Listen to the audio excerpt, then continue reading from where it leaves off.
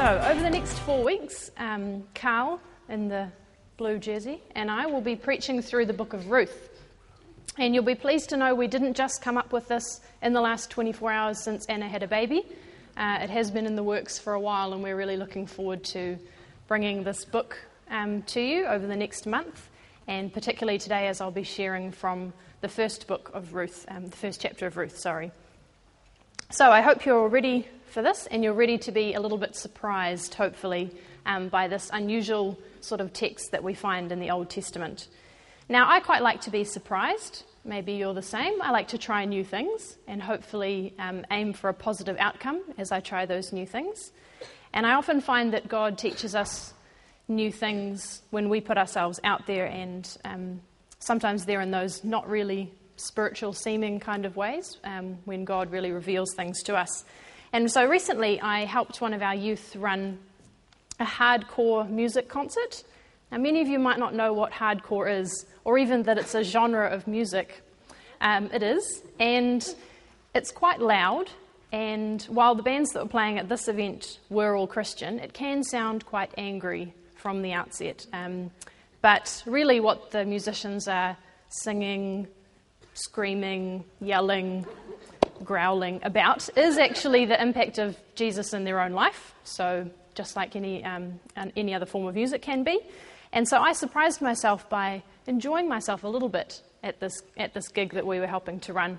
Most of the time, I was actually up the back of the room eating my homemade hummus and crackers, and I took a moment halfway through the night to look at myself and think, I'm really not fitting in here. But I don't mind. I don't really care. But I did enjoy myself a little bit, because the way that the musicians and the teenagers approached this event was with such enthusiasm and energy and positivity, and that surprised me even in that moment. Recently, I also tried paddleboarding. Has anyone ever done paddleboarding? Oh, there's a few. If you don't know what it is, it's basically like standing on a surfboard, and you have a paddle, logically, and it only has one sort of, oar thing. And so you're swapping hands and paddling as you glide effortlessly throughout the water on this paddleboarding. And so I did this recently, and I surprised myself by managing to stay on most of the time and managing to stand up, which I didn't expect I was going to be able to do. And the one time that I did fall in, it was really only because the instructor had told us that everybody, in all of his classes, at least one person always falls over. And I needed to make sure that that statistic was held true for him so that he was a reputable instructor. And so that was basically why I sort of face-planted into the water there. But I surprised myself by managing to stay on and try a new skill and put myself out of my comfort zone for that experience. And in the same way, I've really enjoyed being surprised as I've been reading through this book of Ruth. Having not done a lot of study in it before, I've been really enjoying doing some reading in preparation for this sermon series. And so I hope you're also surprised by the twists and the turns that this book has. Now, as we've been reading through it, I've been talking to people about the book of Ruth and had a few different comments. One person said that they thought it was a boring book. And so Carl and I took that as a challenge.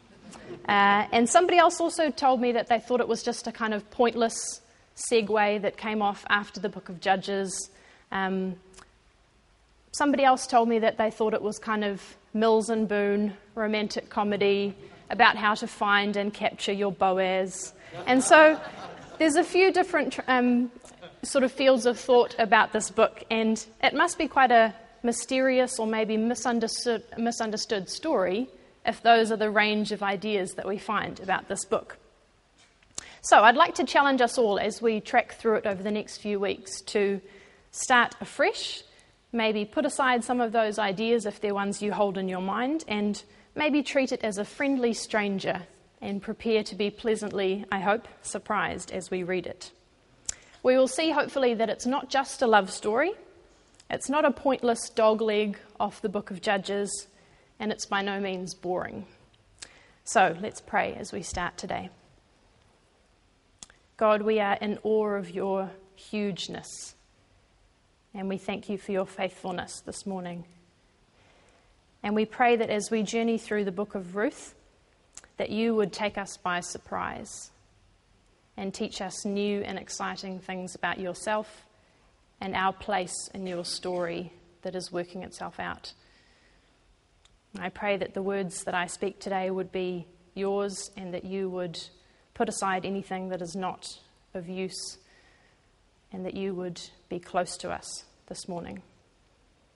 Amen. Now, I thought I'd start by reading the whole book of Ruth from a children's Bible, so don't be worried, I'm not going to be talking for long. I bet you wish you could see the pictures, though. You can't, so I thought I'd just read that quickly so that we get the big picture, and then in a little while I'll be reading from the first chapter, which is what we're focusing on today. So, Ruth. Ruth lived far away from Judah, the land of God's people. But she lived with Naomi, who had come from Judah. Ruth had married Naomi's son, but he had died. Naomi's husband had died too. Now Naomi wanted to go back to Judah. "Go back to your mother and father," Naomi told Ruth. But Ruth said, "Please take me with you. I will go where you go. I will stay where you stay. Your people will be my people. Your God will be my God." So Naomi took Ruth with her to Judah. In Judah, Ruth had to work to get food for them to eat. She worked in the fields. She picked up the grain that was left over after the harvest. The farmer of that field was named Boaz. Boaz knew that Ruth was helping Naomi. He told his farm helpers to leave grain, especially for Ruth. He was glad she was picking up grain in his field. And Ruth knew that Boaz was a kind man. Boaz fell in love with Ruth. He married her. They had a baby named Obed, and they were happy together. Obed became the grandfather of David, a great king, and in the line to Jesus. So, let's meet the book of Ruth. Now, the fact that the book is even called Ruth is the first surprise, because as we'll discover, Ruth was a Moabite and not part of God's chosen people group. And so the book could have been named Naomi or Boaz, two of the other characters in the story, but instead it was named after a non-Israelite. And in fact, it's the only Old Testament book to be named after a non-Israelite. And it's named after a woman at that. And it is this Moabite woman who becomes part of the big story of God's redemption throughout the Bible, as we'll see. Now, already we are sensing that there are some little surprises hidden within this book. So let's start with its context. We can't read any book in the Bible without thinking about where it was originally set and taking place. And there are so many references here that take us back to the Old Testament and then forward to the New Testament. The last verse of Judges gives us a pretty good sense of the book's setting and place in the biblical story. So Judges 21:25 says, "In those days Israel had no king. Everyone did as they saw fit."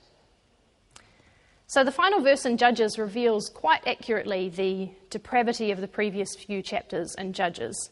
In fact, if you feel like a really depressing read, and a read that would even rival the scandal that we might find in our own society, then have a read of the last few chapters of Judges, because it contains some of the most gruesome accounts in the whole Bible. It seems to chronicle the infidelity of Israel and the flow-on effects that this had on the people. Israel is left without a king. No leader, no example, no model.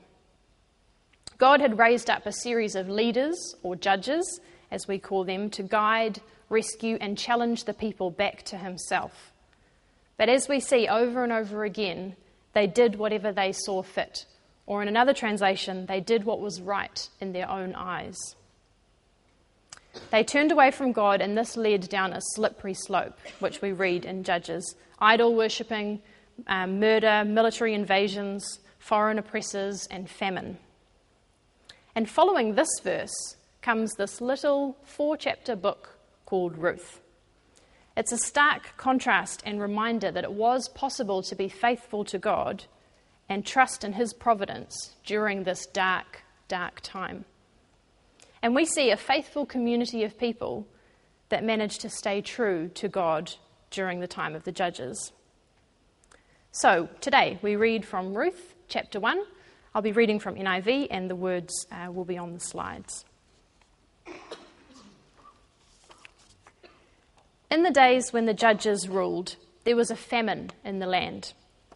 So a man from Bethlehem in Judah, together with his wife and 2 sons, went to live for a while in the country of Moab. The man's name was Elimelech, his wife's name was Naomi, and the names of his 2 sons were Mahlon and Chilion. They were Ephrathites from Bethlehem, Judah, and they went to Moab and lived there. Now Elimelech, Naomi's husband, died, and she was left with her 2 sons. They married Moabite women, one named Orpah and the other Ruth. After they had lived there about 10 years, both Mahlon and Chilion also died, and Naomi was left without her 2 sons and her husband. When Naomi heard in Moab that the Lord had come to the aid of his people by providing food for them, she and her daughters-in-law prepared to return home from there. With her 2 daughters-in-law, she left the place where she had been living and set out on the road that would take them back to the land of Judah. Now Naomi said to her 2 daughters-in-law, "Go back, each of you, to your mother's home. May the Lord show you kindness as you have shown kindness to your dead husbands and to me. May the Lord grant that each of you will find rest in the home of another husband." Then she kissed them goodbye, and they wept aloud and said to her, "We will go back with you to your people." But Naomi said, "Return home, my daughters. Why would you come with me? Am I going to have more sons who could become your husbands? Return home, my daughters. I am too old to have another husband. Even if I thought there was still hope for me, even if I had a husband tonight and then gave birth to sons, would you wait until they grew up? Would you remain unmarried for them? No, my daughters, it is more bitter for me than for you, because the Lord's hand has turned against me." At this they wept aloud again. Then Orpah kissed her mother-in-law goodbye, but Ruth clung to her. "Look," said Naomi, "your sister-in-law is going back to her people and her gods. Go back with her." But Ruth replied, "Don't urge me to leave you or turn back from you. Where you will go, I will go, and where you stay, I will stay. Your people will be my people, and your God, my God. Where you die, I will die, and there I will be buried. May the Lord deal with me, be it ever so severely, even if death separates you and me." When Naomi realized that Ruth was determined to go with her, she stopped urging her. So the 2 women went on until they came to Bethlehem. When they arrived in Bethlehem, the whole town was stirred because of them, and the women exclaimed, "Can this be Naomi?" "Don't call me Naomi," she told them. "Call me Mara, because the Almighty has made my life very bitter. I went away full, but the Lord has brought me back empty. Why call me Naomi? The Lord has afflicted me. The Almighty has brought misfortune upon me." So Naomi returned from Moab, accompanied by Ruth the Moabite, her daughter-in-law, arriving in Bethlehem as the barley harvest was beginning. So it is a famine that sets the tone for this book of Ruth. It was a pretty dark time in history, and famine itself is quite an appropriate metaphor or image, this kind of black, empty hunger for fulfillment. Naomi and her husband and 2 sons had fled to Moab on the promise of food. Can you imagine if that was your most pressing need, the reason you would leave everything for food? In the land of Moab, we read briefly that Naomi's husband dies, and then her 2 sons marry Moabite women. Now, 10 or so years later, we see that Naomi's 2 sons both tragically die, leaving their wives and their mother. What could be worse than this but the fact that neither couple had produced any children? So Naomi is left alone, with no family line other than her 2 daughters-in-law. And so quickly, in the first 5 verses of this book, we meet Naomi the widow. Now, in this kind of patriarchal society that Ruth and Naomi were living in, a widow had basically no standing. Without a man, her worth was pretty low. And it's quite a different time to now, because then these women couldn't, by themselves, make their situation any better. They needed male family members to represent them and to provide for them. And of course, the most terrifying thing of all is that this term, widow, can attach itself to somebody often without any warning. And so Ruth and Naomi would not have known necessarily or had time to prepare themselves for the stage of life that they were about to enter. Both women are left alone. Naomi is left with no children and no ability to bear anymore, and Ruth is left without a husband and the security that that would bring her in producing an heir. The suffering is almost tangible. Now, often when we read the Bible, we associate suffering in the biblical story with the character in the book of Job. Now, he lost his children and his livelihood, and he has big, real questions for God in the midst of suffering. As I've been reading, though, and I sympathise with Naomi, her suffering also seems huge. Now, not that we want to compare or contrast pain for grief, but let's try and understand that for Naomi to be left without a husband or sons left her with no voice, no rights. She was vulnerable and powerless. The Hebrew word for widow comes from a word that means unable to speak, the silent one. So in this male-dominated society that she was in, Naomi's voice was not going to be heard now. Pretty huge. We see, though, in the rest of Scripture that God holds the widow in high regard. He hears the voice of the widow as he hears all of the voices of his children. In the kingdom of God, there's no hierarchy. Men and women are all his image bearers, no matter their status, their circumstance, or even the view of themselves. God particularly seems to emphasize the people that are on the margins of society, and widows fit this bill. While we often ignore or don't really know what to do with these kinds of people, God never did ignore them. He never does, and he never will.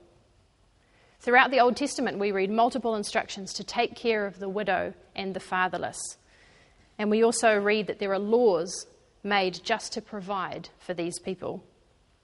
The psalmists refer to God as a defender and a sustainer of the widows, and the prophets plead with us to take up their cause. Jesus described widows who were persistent with him and who gave everything they had, even if that was hardly anything at all. So for Jesus to give so much airtime to a group of people in society meant something.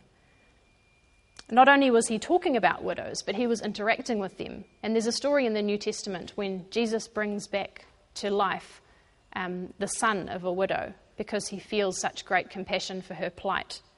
And so not only was he restoring the man's life, but he was restoring the widow's life as well.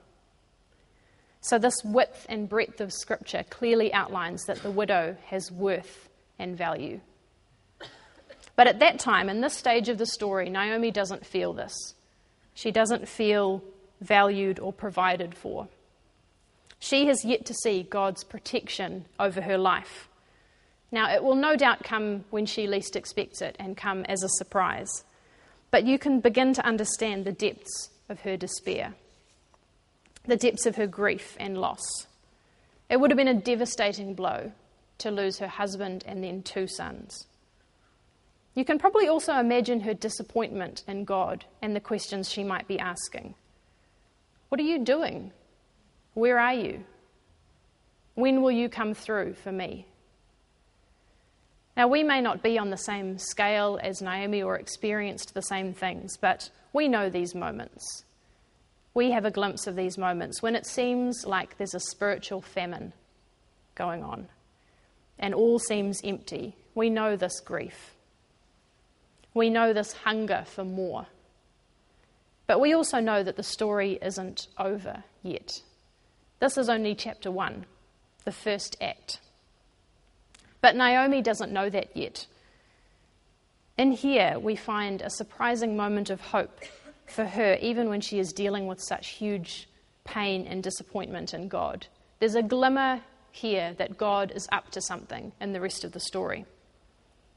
So as Naomi and her 2 daughters-in-law, Ruth and Orpah, begin to return to Bethlehem to search for food, Naomi stops them, and she urges her daughters-in-law to leave her and go back to their own family for their own support and for a greater chance of finding another husband. Naomi feels that she has nothing left to offer them, and even that she is bitter and empty. So initially they need convincing that they should leave her, but then Orpah does. She doesn't owe anything to Naomi, and so she goes. But the text says that Ruth clings to Naomi, and instead of leaving her, she pledges her loyalty to Naomi. In verse 16 to 17, but Ruth replied, "Don't urge me to leave you or to turn back from you. Where you go, I will go, and where you stay, I will stay. Your people will be my people, and your God my God. Where you die, I will die, and there I will be buried. May the Lord deal with me, be it ever so severely, if even death separates you from me." Now, this is a pretty powerful statement, that one you might have seen written on, cards or inspirational plaques if you've been around Christendom for a while, but it's a pretty huge statement. And we look at it and think, is Ruth committing herself to Naomi or to God? So let's look at it a bit more. So far, Naomi has been, rightfully so, upset and grieving for her losses. But other than that, we don't have a lot to suggest how close Ruth and Naomi actually were. We know they've been family to each other for years, but maybe the men in their life were the only thing that connected them together. We don't know. And this may have been the case because the Moabite people and the Israelite people were not always the best of friends. And so perhaps relations were a bit tense between Naomi and the wives that her sons chose for themselves. So whatever the case, the text doesn't give us any indication of how close they were before or after this exchange on the road out of Moab. So I don't think it was just her relationship with Naomi that kept Ruth with her, and she says this herself. There was still no guarantee that if Ruth returned back to her own family that she would find a husband, but there was more chance that she would than if she aligned herself to Naomi, who was grieving and maybe even depressed. So why would she do that? Why would she choose to pledge her loyalty to this woman? There must have been something bigger going on here. And within these verses, we get surprised again because all of a sudden Ruth pledges that your God will be my God. Ruth here is committing herself not just to Naomi, but to Naomi's God. She's making her own pledge of faith, her own commitment of faith. She doesn't even know the end of her story yet. We know the bigger picture. We've read briefly, albeit, the full picture of this story, but she doesn't know that. She's only dealing with her own reality at the time. And even in spite of this, in spite of these circumstances which would seem huge, she commits to stick with Naomi because she is committed to her God. How did she know about God, you might wonder? We can only assume that Naomi and her husband and sons were aware of their own place in the story of God.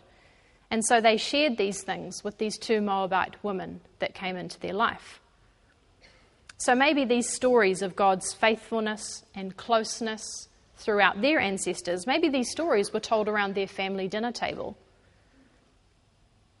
Now, it doesn't seem to suggest that Naomi was a particularly enthusiastic evangelist, but just that maybe in her ordinary, day-to-day interactions with these women, she was portraying the realities of God and His grace and faithfulness to them. I remember a few years ago being quite excited to hear that some of my relatives, I think a great-great-grandfather, was a missionary to the Inuit people. And maybe you have similar stories of people in your life, either overseas missionaries or being Christians in your own family. Maybe you don't have these stories in your background, but maybe you will be the ancestors and the relatives that your future generations hear stories of as you live out your daily, ordinary obedience to God. And so maybe these sort of stories were the stories that these women heard and began to form a picture around the bigness of God for themselves. So even in really, really hard situations, there must have been some awareness for Ruth that God is in control, and that God is faithful, and that God provides and cares for his people, even in the middle of such suffering. Now, she would not have made this claim lightly. You can imagine that kind of situation. It wouldn't just be a light, off-the-cuff sort of statement. This was a huge statement of faith for Ruth. And so Ruth and Naomi return to Bethlehem as the chapter closes, just as the barley harvest was beginning. And even this end of that verse seems to hint that something is just about to happen in chapter 2. There is so much more to this story to come. But already we start to see that God is the hero of this story, the hidden character, but the character that is orchestrating events that appear to surprise the other players. Throughout this chapter, we meet two widows who are in the midst of huge suffering, but still pledge themselves to God and to each other. They honestly don't know where their story will end, but still they commit to God. Their grief and their hunger is almost tangible, but God is also with them and close. He is faithful and he continues to surprise even them. Now, this is the same God that is close to us today, as was close to Ruth and Naomi. God continues to work through ordinary image bearers like you and me to reveal his redemption for all of creation. We also hold on to this hope that God is in control and that he is faithful, even in the middle of the famines or the griefs that we might be feeling. And it's not an empty hope, because just like Ruth, we surround ourselves with stories of redemption, of God's faithfulness in our lives and in the lives of people close to us. We immerse ourselves in the story, and just like these women, we wait for more surprises from God. Let's pray as we close. God, we've begun to sense this huge suffering that would have been felt by Ruth and Naomi. But even in the middle of this, we sense that you are in this story and that you are working. And in the same way, God, sometimes even when we don't feel your presence or your closeness to us, we know because of your faithfulness that you are working today in our lives and in the lives of people around us. We pray today that you would continue to surprise us and to remind us of who you are. Help us to show each other the realities of your grace and your faithfulness. Thank you for the reminder of this from these two women, and we look forward to more that you will be revealing to us throughout this story. And we thank you for your faithfulness. Amen. Connection Point is a joint production between Connection Resources and Shore Community Christian Church. If you would like a free copy of today's message, please email us or phone us on 0800 90 30 90. To subscribe to our free podcasts or to listen to the latest message, go to connectionresources.org.nz.